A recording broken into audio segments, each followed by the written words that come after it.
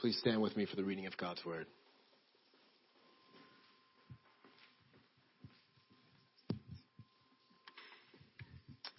Psalm 82. God has taken his place in the divine council. In the midst of the gods, he holds judgment. How long will you judge unjustly and show partiality to the wicked? Give justice to the weak and the fatherless.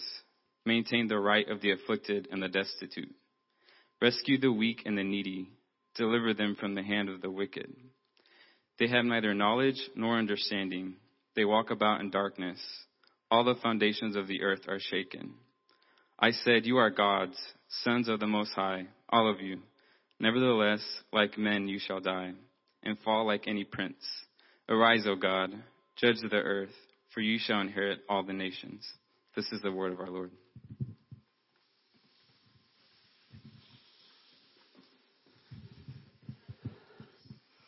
Good morning, family of God.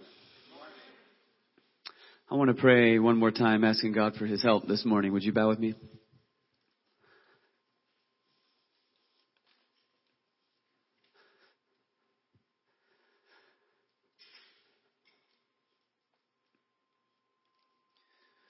Oh God, we thank you that you have revealed yourself to us as the Most High God, the Creator who is King over all kings, and as our friend who comes near to us in Jesus Christ. We love you.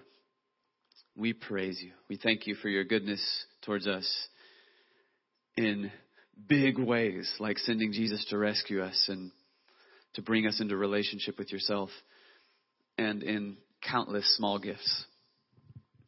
This morning, as your children, we just want to ask for your help.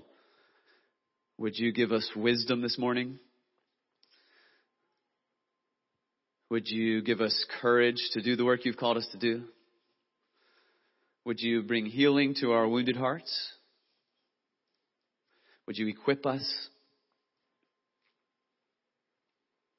We open ourselves to the ministry of your Holy Spirit. Whatever you want to do with us, we say, have your way, Lord. Forgive our sins, cleanse us, and guide us into the work that you want us to do for your glory. And I pray, Lord, as we're talking about this theme of public discipleship, that you would use today and these few weeks in the life of our church to help us to have a better understanding, and then to walk out that understanding, but to have a better understanding of how you want to use us to bring your purposes to fulfillment in our generation. Pray this in Jesus' name. And all God's people said, amen. Well, as I just mentioned in that prayer, today is the second week in our sermon series called Public Discipleship. Today we're turning to Psalm 82 to help us think about this theme. Before I do that, I want to take a minute or two, if you'll bear with me, to review some of the big ideas we talked about last week to help us put into perspective what's happening here in Psalm 82. Here's the gospel, the good news of Jesus Christ. The Son of God, Jesus, came to earth to save sinners like us. Amen. He died on the cross for our sins and rose again so that we can be forgiven, so that we can be reconciled to God, so that we can enjoy eternal life. We don't have to earn that life. We just believe in Jesus, and by grace we're forgiven and accepted. And the essence of that eternal life, according to John 17, is that we get to know God. And that's not something that starts after we die. It can start today for you. If you're a Christian, you already enjoy that relationship with God. But what we were talking about last week was this theme that this relationship that we enjoy with Jesus transforms every aspect of our lives. Our private lives and also our public lives. Jesus is the Lord of all creation. Colossians 1 says all things were created by Jesus and through Jesus and for Jesus. And he is head and Lord over all things, which means Jesus is Lord over the intimate details of my private life. And it also means Jesus is Lord over everything that we think of as the public sphere. Jesus is king over every king. He's Lord over every Senate, every Congress, every parliament, every prime minister in the world, every court of justice. He's Lord over the European Union and the United Nations. Jesus is Lord over the realm of commerce. Jesus is Lord over the realm of the arts and culture and music and cinema. Jesus is Lord over the sphere of education. You get where I'm going with this. Jesus is Lord over the family. Jesus is Lord over entrepreneurship, and He's Lord over government. Jesus is Lord over everything. So everybody say, Jesus is Lord. And when we follow Christ, our lives increasingly reflect that lordship of Jesus. So last week we looked in the Sermon on the Mount, famous sermon of Jesus, in which He talked about this reality of wanting to transform both our private lives and our public lives. So if you were here, you remember Matthew 6, Jesus is talking about secret spiritual disciplines when we pray in secret and we give to the poor in secret and we fast in secret. And the point of this is teaching us to really know God and to trust Him and to live for an audience of one. But in Matthew chapter 5, Jesus teaches that this issue of discipleship is not merely personal. It is also public. And so that's what Chauncey was talking about a moment ago. You are the salt of the earth. You are the light of the world, which means we've got a calling, an opportunity, a privilege, a responsibility from God to be God's agents of change in the world through our words and through our deeds, bearing witness to the kingdom of God. It takes wisdom to do that. The Holy Spirit transforms us to be more like Jesus so that when we're doing His work in the world, the boldness and the humility of Jesus, the patience and the courage of Jesus start flowing out of us.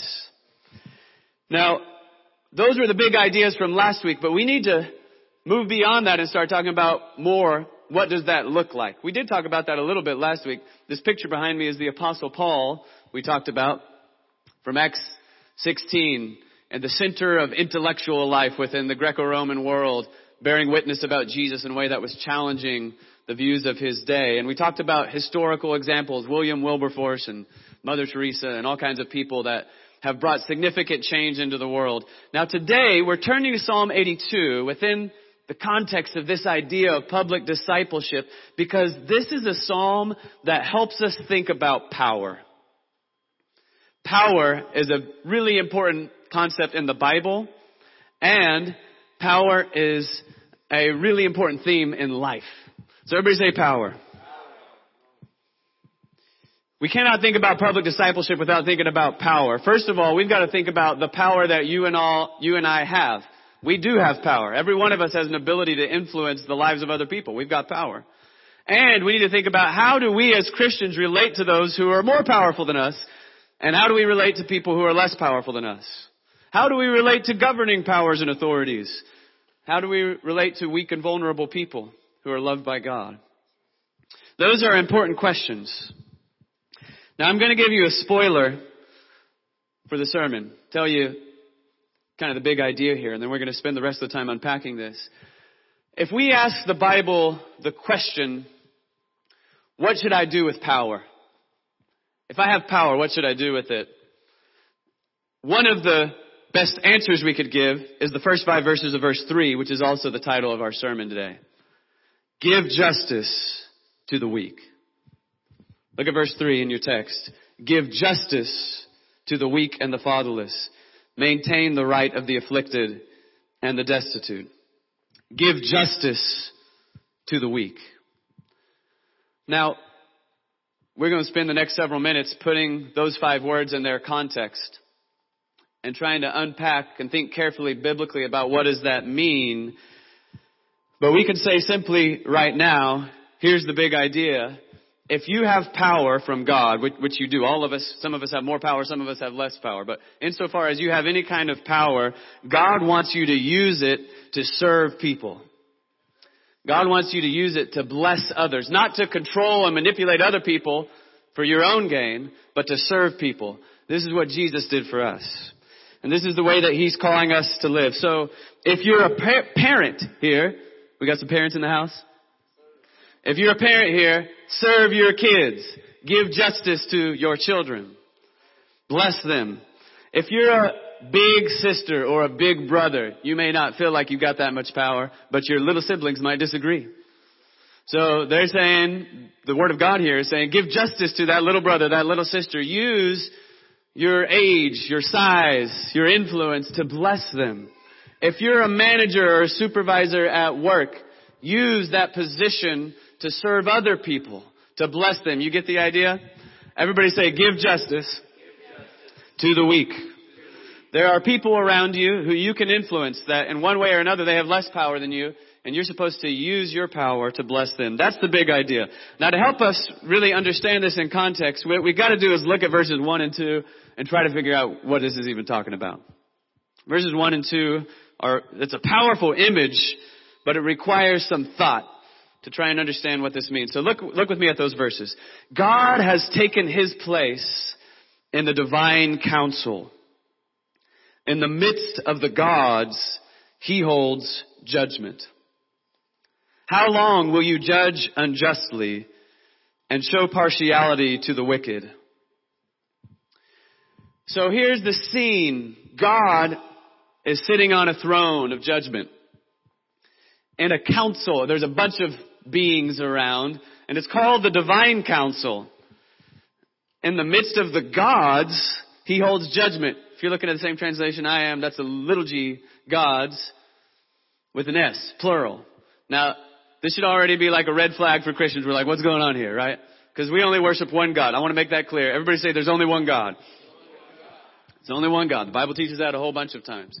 So, it raises the question, what is this talking about? There's these beings called gods, and there's a picture where they're all sitting around, and God, the king, the judge, is giving judgment, and he's rebuking them for the misuse of power. Do you see that in verse 2?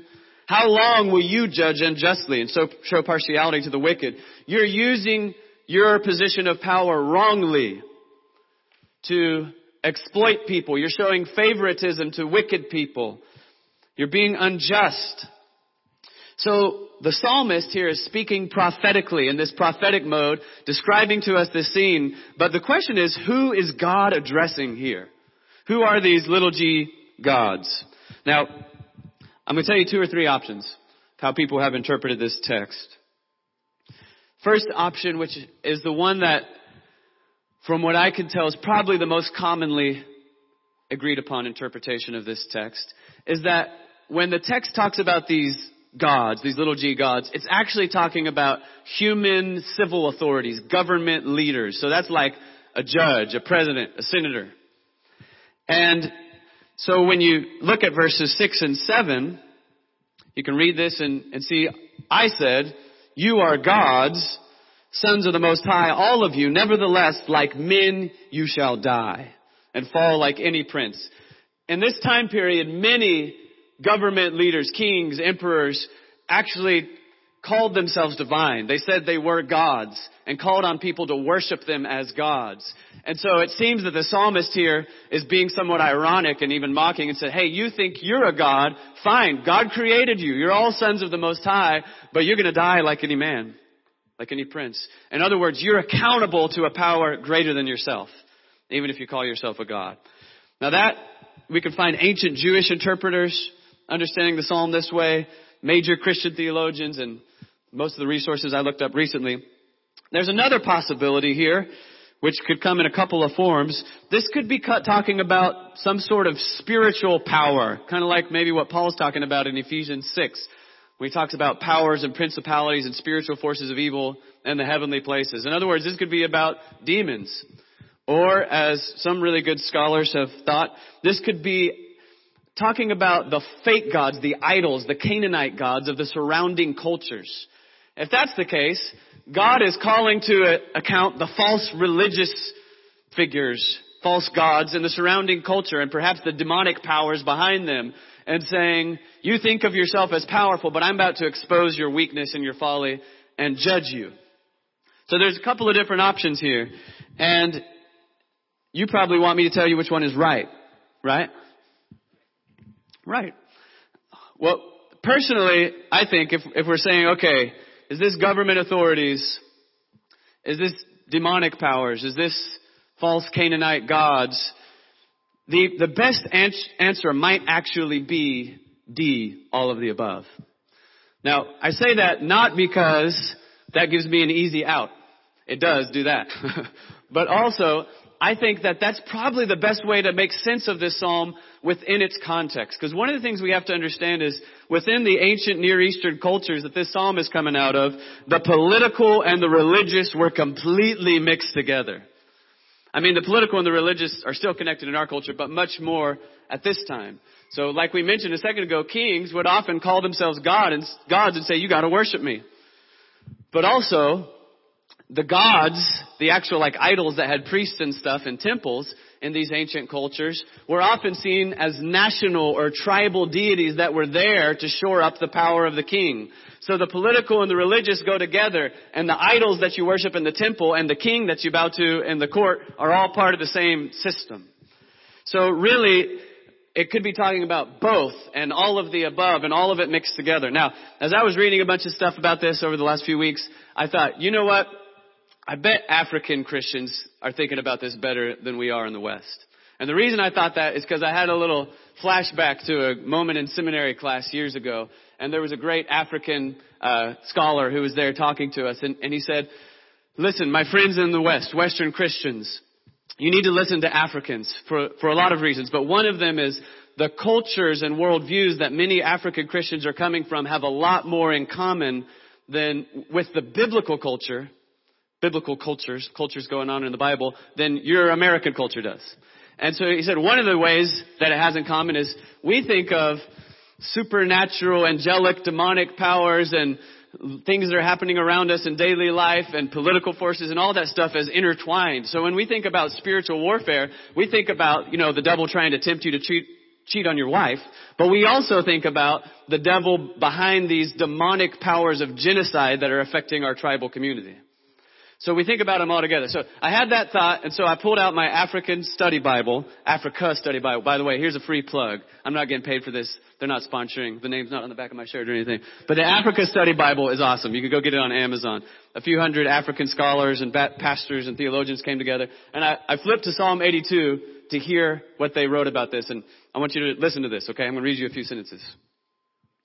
Here's how they summarize this psalm. The scene of Psalm 82 is God's courtroom, where he is about to pass judgment. The false gods, in scare quotes, the false gods or leaders of this world have no power in the face of Almighty God. Psalm 82 teaches that God casts down the leaders and spiritual forces. See, it's not either or, it's both and. God casts down the leaders and spiritual forces that enslave humanity because they do not meet God's standard for behavior. They have taken advantage of and ignored needy people. These false gods have perpetuated injustice against the helpless. As a result, regardless of their power, they will be condemned. The quote continues, while people with power and position often evade punishment, Psalm 82 does not accept anything less than God's righteous verdict. Even their positions of power will not protect evildoers. God loves people who are outcasts and wants them to receive grace. When those people are abused, God punishes their abusers, even when the abusers are great leaders or spiritual powers. End of quote. I think that's what this psalm is about. That's a pretty great summary of the psalm. And that's the big picture here. But I want to zoom in now and look at a few of the parts to help us unpack more fully this message and then think about how does this affect how we live now? We don't live in the ancient Near East. This is the 21st century. This is America. How does it affect how we follow Jesus today? So let's look at a few of these parts. First, zoom in with me for a moment at verse 5. Verse 5 teaches that when people, or demons for that matter, abuse their power, they're living in ignorance and darkness. They have neither knowledge, says verse 5, nor understanding. They walk about in darkness. All the foundations of the earth are shaken. It's a picture of chaos, of ignorance, of darkness. And then verses 6 and 7 warn us about one of the forms of this ignorant self-delusion that we especially need to watch out for if we find ourselves in a position of power. People who are in a position of power often make the mistake of thinking they're invulnerable, of thinking they're untouchable. Nobody can stop them. And listen to what these verses say. I said, you are gods. Remember we read this a second ago? You are gods, sons of the Most High, all of you. Nevertheless, like men you shall die and fall like any prince. God is rebuking those who abuse their power, and He's saying, you think because you're powerful, nobody can call you to account. But I am going to call you to account. I'm more powerful than you, and I'm loving, and I'm just, and you can't get away with exploiting and oppressing people because I'm the God of the universe. That's what God is saying. Verse 8, building on this idea, calls upon God to come set things right in the world. Don't you want God to come fix this broken world? That's what verse 8 is about. It reminds us that our ultimate hope for healing in the world, our ultimate hope for peace and justice is when God Himself will rise up and make everything new. Look at the prayer here. Arise, O God, judge the earth. And then there's this incredible statement, for you shall inherit all the nations. It's gonna happen. God will exalt Himself as Lord and King over all creation. He'll bring His kingdom to bear until everything is made new. Now, as Christians, we can read verse 8 in the light of the coming of Jesus. Amen? This business of God inheriting the nation started when God became incarnate and lived among us and we saw Him. It was Jesus. And Jesus is the embodiment of this principle that perfect power that's in line with the nature of God is a power that comes to serve. It's a power that comes to bless others. Jesus, the King of the universe, the all-powerful one who created all things, what does He do during His life? He heals sick people. He feeds hungry people. He hangs out with sinners. He encourages discouraging people. He spends a lot of time faithfully, patiently explaining God's word to wonderful, hardworking, poor, uneducated people. He washes the feet of His disciples, and then He goes and dies on a cross.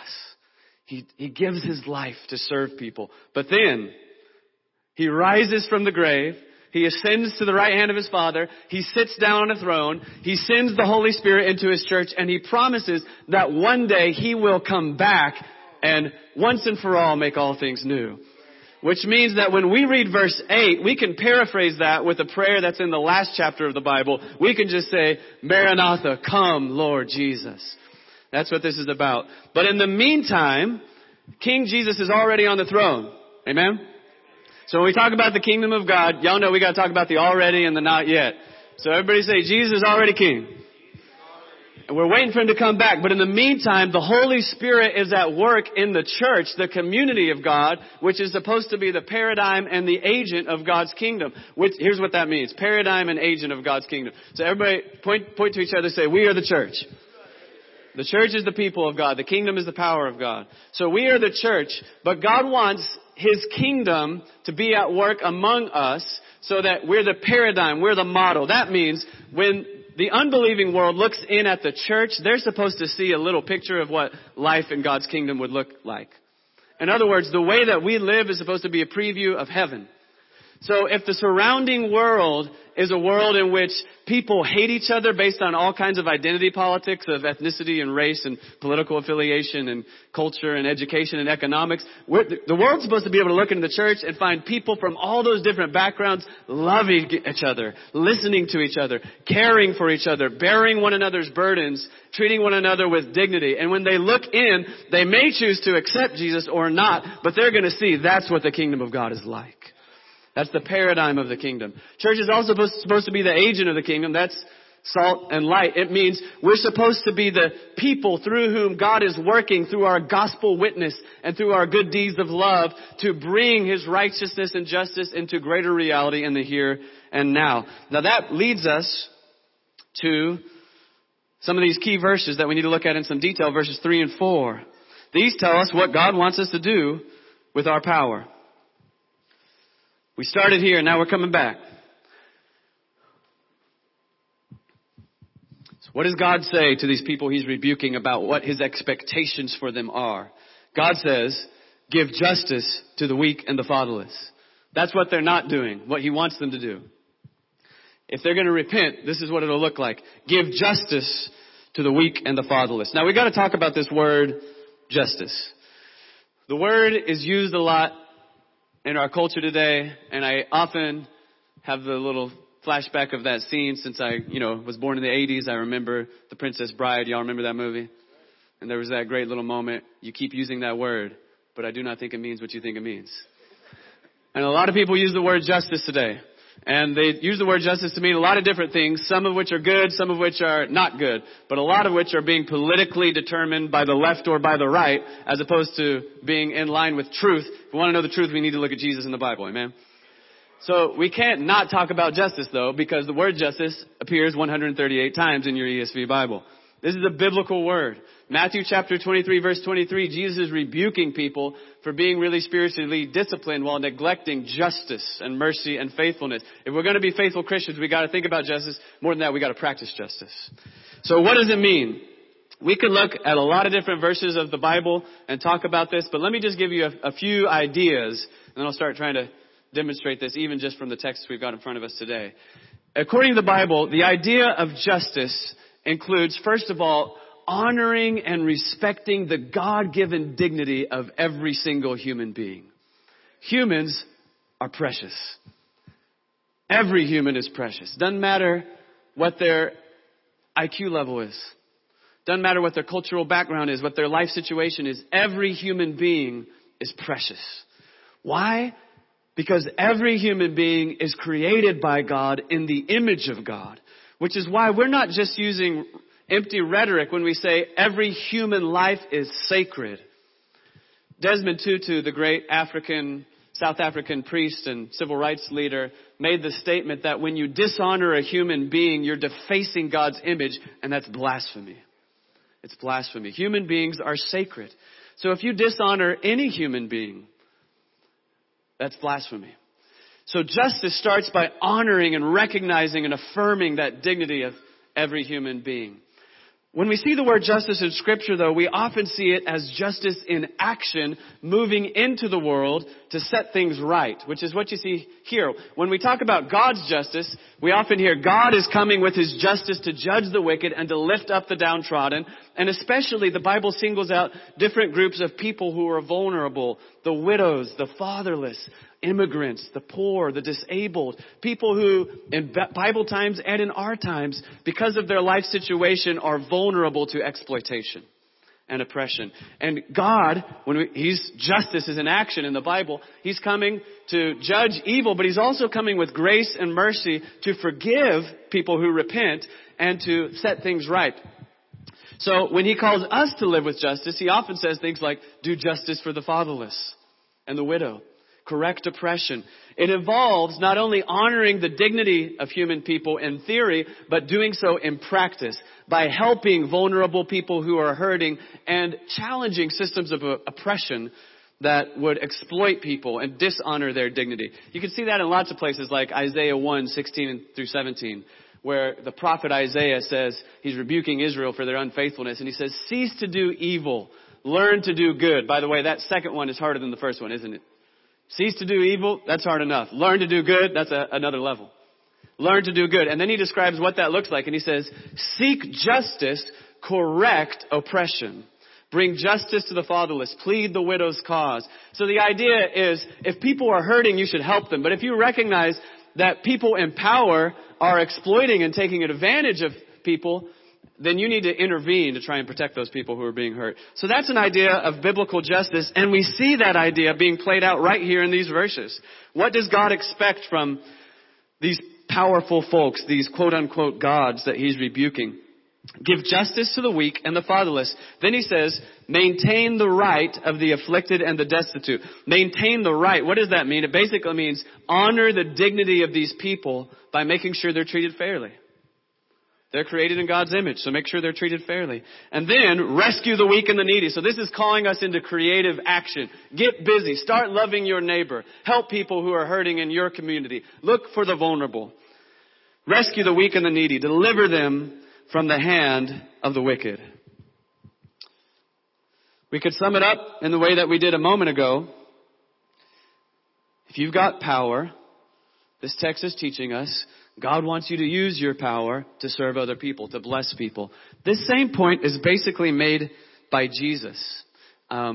First of all, just through his life example that we talked about a moment ago. But second of all, through his teaching. I want you to cross-reference one passage from Jesus. If you got your Bible, go look at Mark chapter 10. I'm going to read to you verses 42 through 45.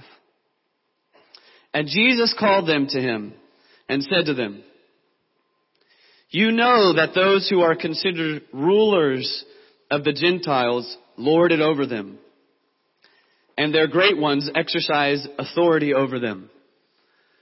So Jesus is saying here basically what Psalm 82 is saying. If you look around in the world, lots of time, powerful people, those who are in a position of power, are abusing that power by exploiting other people for their own benefit. They're using their power to dominate. But listen to what Jesus says to his disciples. "It shall not be so among you." Do you hear that today, Christ Community Church? This is how the world works throughout world history. People in power use their power for their own selfish ends at the expense of others. But now Jesus is saying, it shall not be so among you. Use your power to serve others. Use your power to bless others. And then he goes on to say this, "Whoever would be great among you must be your servant. And whoever would be first among you must be slave of all. For even the Son of Man came not to be served, but to serve, and to give his life as a ransom for many." What is Jesus saying? He's saying, look, I'm the king. I have all power, but I didn't come to dominate you. I came to set you free. I came to serve you. And I came to die on the cross for your sins. I came because I love you. And when I'm doing this, I'm showing you the way of God's kingdom. As Christians, as disciples of Jesus, what we're called to do is to believe that gospel of Jesus Christ and to respond by loving Jesus, worshiping him. And one of the ways that we express our worship for him is by imitating this example of Jesus. Whatever power, whatever influence we've got, use it to bless and serve other people. And friends, remember what we said a second ago about verse 8. We've got forever to enjoy the rest of God's perfect kingdom. But we've got a short period of time right now to participate in this redemptive moment, to make the best use of the time. Remember that phrase from Paul we looked at last week? Between the first coming and the second coming of Christ, this is an opportune time in which we get a few years to participate with Jesus in bringing his healing love into the world through our words and through our deeds. Now, I want to wrap up today by trying to transition from the world of the text to our world and give you some practical steps. What can we do with this today? Psalm 82, the psalmist is talking about God bringing judgment on human and demonic powers in the ancient world that were oppressing people and calling them to use their power to bless others. That's what's happening there. What does this have to do with us? Well, like I said at the beginning of our talk today, I think this text, by implication, informs how we think about power in a lot of different ways. First of all, how do I use any power that I have? Second of all, how do I relate to people who are more powerful than me, like my boss or like government leaders or whatever? And third of all, how do I relate to people who are less powerful than me? So let me give you some super practical steps. First of all, Christians, we really need to take seriously what the New Testament says when it tells us to pray for government leaders. Pray for people who are in civil authority. Listen to what Paul says in 1 Timothy chapter 2, verses 1 and 2. "First of all, then, I urge that supplications, prayers, intercessions, and thanksgivings be made for all people, for kings and all who are in high positions, that we may lead a peaceful and quiet life, godly and dignified in every way." So Paul says, pray for kings and who are in high positions.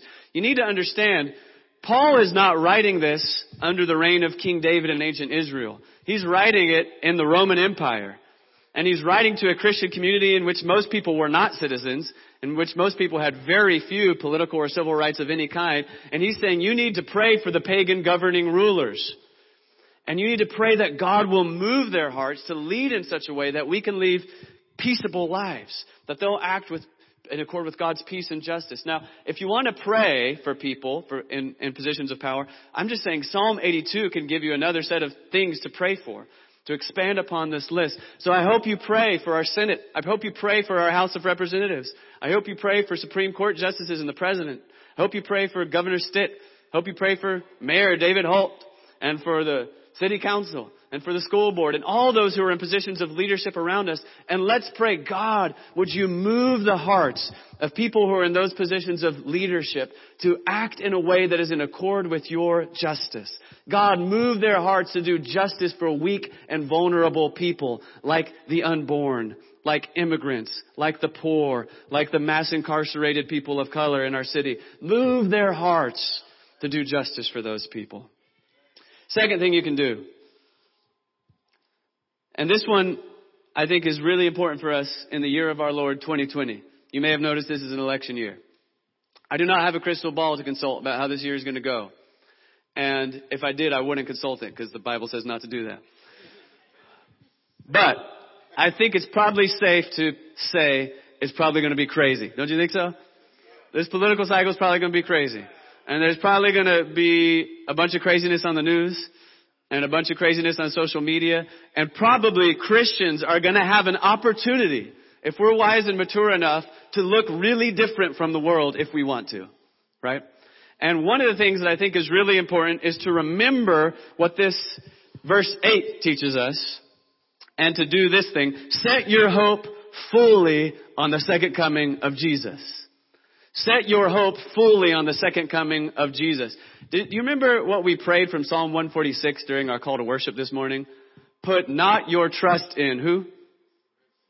That's right. Put not your trust in princes and the Son of Man in whom there is no salvation. See, what happens in America, and I think all too frequently in the American church, is that every 4 years we lose our minds and we get confused and we think we're about to elect the Savior. But guess what? There's only one Savior. What's His name? So if you get your man or your woman in office, the world's still going to be messed up, right? Which means we need to go into this with hope, even if things are going poorly. And we need to go into this with a sense of courage and steadfast resolve that even if they're going poorly right now, we don't give up because Jesus is going to win in the long run. But at any rate, we need to go into this with a set of humility, recognizing that if our political party wins, the world's still going to be messed up. So let's set our hope fully on Jesus. Now, third, let's move into a little bit more of this direct action thing. Here's what I want to encourage you. And I'm not going to be able to talk about a lot of details of this right now. Maybe we'll get to a little more over the next couple of weeks. But we said pray for those who are in power. We said set your hope fully on Jesus. Now, third, steward whatever power you have to bless other people, especially those who are vulnerable. Now we're getting practical. Some of you right here, right now, might be thinking, I don't have any power. What are you talking about? But let me encourage you to think differently about that. God has given every human being power. This is actually part of what it means to be made in the image of God. Back in Genesis chapter 1, He said to humanity, be fruitful, multiply, fill the earth, and subdue it. Power is a gift of God from creation, the ability to cultivate shalom on earth, to participate with God in that. And power, we can think of it in big terms of political power or something like that. But power can also just be understood in the sense of the ability to do something, the ability to influence others. And really little people have a big power to influence others. I'm just thinking about life at my house this morning. Let me tell you, 2-year-olds can influence the atmosphere in a room in a powerful way. And every one of you here, you've got power today, right here in this room. Before you leave, you could pray for somebody. You could encourage somebody. You could bless somebody, or you could have a really bad attitude and be really critical and discourage somebody. Or instead of using your power to bless and curse, you could just come sing some songs, listen to a sermon, and leave. But you have that power to influence others for good and for evil. Now, I want you to start thinking in your life. Just first start thinking about your interpersonal relationships. Think about your family. Think about your friends or your roommates. Think about your neighbors and ask yourself the question, I have influence all around me. Am I using it to bless? Am I using it to curse? Or am I just not using it? And what our text is suggesting is you should use it to bless. Use it to bless. But now we can step back and talk about, okay, what about social power? Whatever social power and social privileges do I have? Now, if you are a manager at a job or you're a teacher in a classroom or whatever that may be, you've got a lot of power in that situation. Are you using it to bless your employees? Are you using it to bless your students? Or is it really all about you? We could think about what civic influence. Listen, friends, we are not King David, but we're also not in the same situation as most New Testament Christians who had no political agency. Anybody take a high school civics class? I think this is one of our problems. There's like four hands in the room. Chauncey had a great civics class, I know, because he tells me about it every year. It just comes up a lot. Everybody should have took Chauncey's high school civics class. But here's the thing, friends. In America, we've got the system. You could call it something like a representative democracy. For a lot of us in here, you have the privilege to vote. But even if you don't have that opportunity to vote, you've got other opportunities to do all sorts of stuff like call your senator or like go set up a meeting. You can email the mayor. And this is a small enough city, you might actually sit down with him. Listen, everyone here has more agency than you think. Let me tell you a story. A few years ago, when our church was doing some immigration advocacy work, and we were talking about the necessity of, as we're dealing with really complicated policy questions about how to treat immigrants in our society right now, as there's a global migration crisis, we started having lots of conversations with people in leadership. Senator Langford's office, several people reached out to us at various times to sit down and talk about our experience in South Oklahoma City and how this could affect how our perspective on policy issues and all that kind of stuff. And I remember there was a day at church in which we gave people an opportunity. Hey, if you want to write down a prayer or a word of encouragement, we're about to go meet with Senator Langford's office. And an 8-year-old in our church wrote down a note that said, "Dear Senator Langford, please help the immigrants because my best friend is an immigrant and I want her to be able to get a good education. I don't want her family to have to leave." And we took that handwritten note along with others and handed it to one of his aides. And she was moved and she was touched by it and says, "I'm going to hand this to the senator and tell him about it." Now that's an 8-year-old child getting access to a senator, right? Pray for Senator Langford, but also I'm saying like you could influence him. And I'm not just talking about Senator Langford. That's just one that we happen to have representative or a relationship with because he's local and he's a Christian. But the point is all of us here have power. Now, what the text tells you here is not, it doesn't answer the complicated questions. So many of you come to me with questions. You're trying to get the pastor to tell you who to vote for. Listen, I'm not about to tell you who to vote for, guys. And if you're all stressed out about, listen, this party, I agree with this, and that party, I agree with that. Don't be conformed to the pattern of the world. Let your conscience be shaped by the word of God, not your party. You've got to vote or to not vote. You need to make a conscious decision about that that's informed by the scriptures. But what I want to say is what we do need to agree upon, while there's all sorts of diversity in terms of how should this be applied at the level of politics or policy, what we do need to agree upon is that Christians have a responsibility to steward our influence, to use our power, and to call those who have more power than us to use it to give justice to the weak. Amen? Finally, we're about to wrap up right now. And I just want to end saying, here's the fourth thing I want to encourage you to do this week with this psalm. Confess your sins to Jesus. Confess your sins to Jesus. I think one of the dangers in our cultural moment right now with a lot of our talk about justice, this word, you keep using this word. I don't know if it means what you think it means. One of the dangers is that we're really concerned with justice out there, more so than we're concerned with justice in our own hearts and our own interpersonal relationships.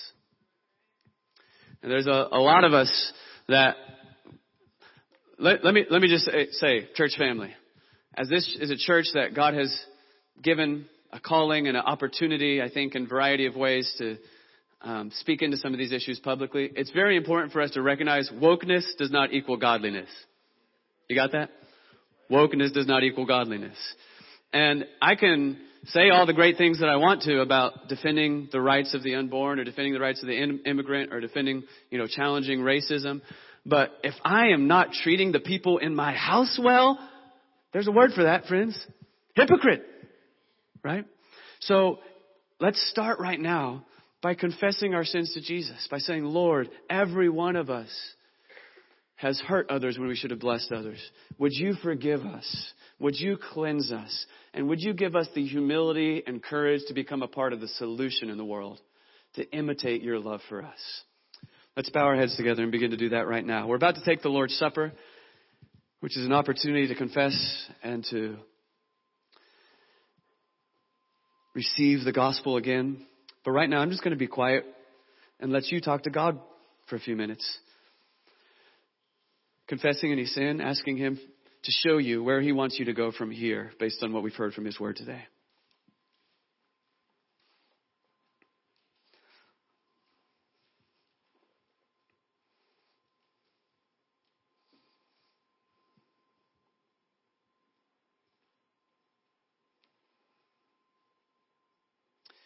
Lord, I want to praise you because of the reality that what you're calling us to do is what you have done so beautifully in Christ. God of infinite power, you came to serve us and to set us free and to bless us. Would you forgive me for every time I've either used my power in a way that hurt others or just failed to use my power to bless people when I had that opportunity? I'm guilty. I've been a participant in that sin of the world. For our church family, would you forgive us for that? Cleanse us by the blood of Jesus. And would you send the Holy Spirit here now to give us a vigor and an energy to be a part of your healing love and righteousness as it breaks into the world? Would you give us patience and humility to listen to one another when there's differences about policy opinion or about political strategy or any of that stuff? Would you help us to stay focused on Jesus and stay faithful in the calling that you've given us? We praise you. We praise these things in the precious name of Jesus. Amen.